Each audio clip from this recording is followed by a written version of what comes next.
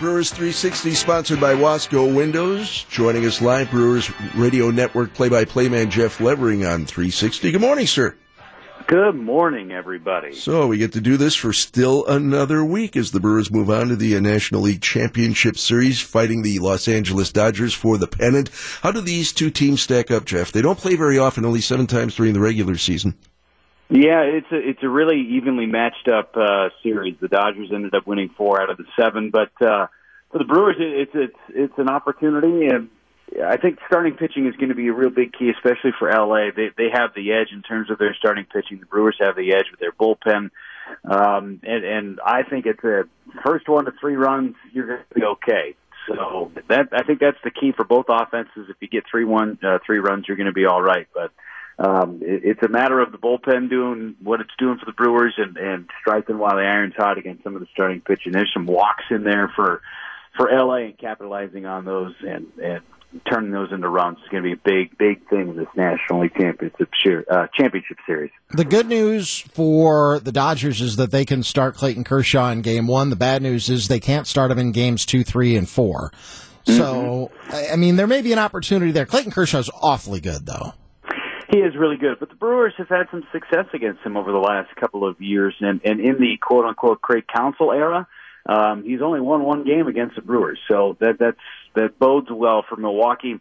He's tough. Listen, he's really tough. He's as good a pitcher as anybody has seen in the big leagues for the last 10 years, but his postseason track record has not been clean, so there's a chance there, and if he can get to Clayton Kershaw in game number 1 and steal a win, in essence, the Brewers are going to be in really good shape moving forward. We are live with Brewers Radio Network play-by-play man Jeff Levering on Brewers 360 on WTMJ. Yeah, this is going to be a clash of baseball cultures. The old-school Dodgers, who still have starting pitchers, the Milwaukee Brewers, who now have out-getters.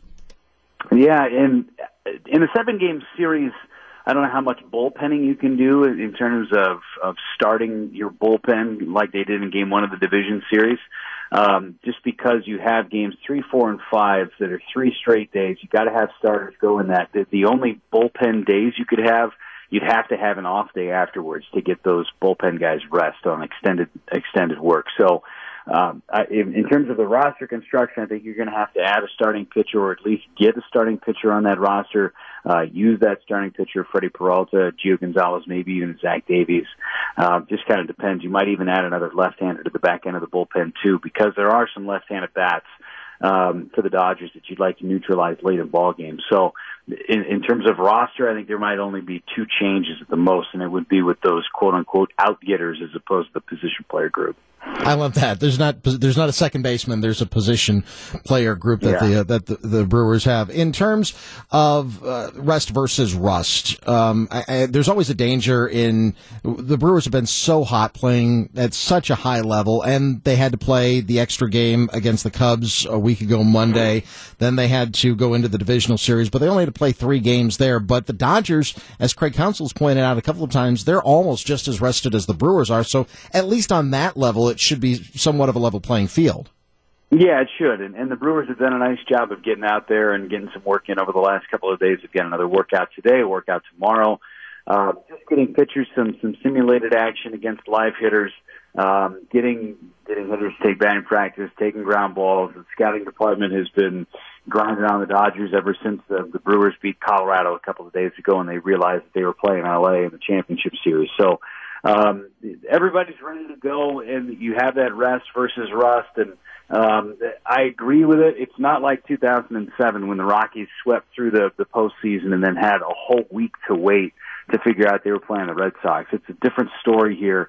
But the Brewers are the hottest team in baseball, but the second hottest team has been the Dodgers of late. So I think it's going to be a great series, and I don't see how this one's going to go any fewer than 6 games. Brewers Radio Network play-by-play man Jeff Levering, our guest on Brewers 360. Jeff will do it again next Wednesday. Sounds good. Looking forward to it.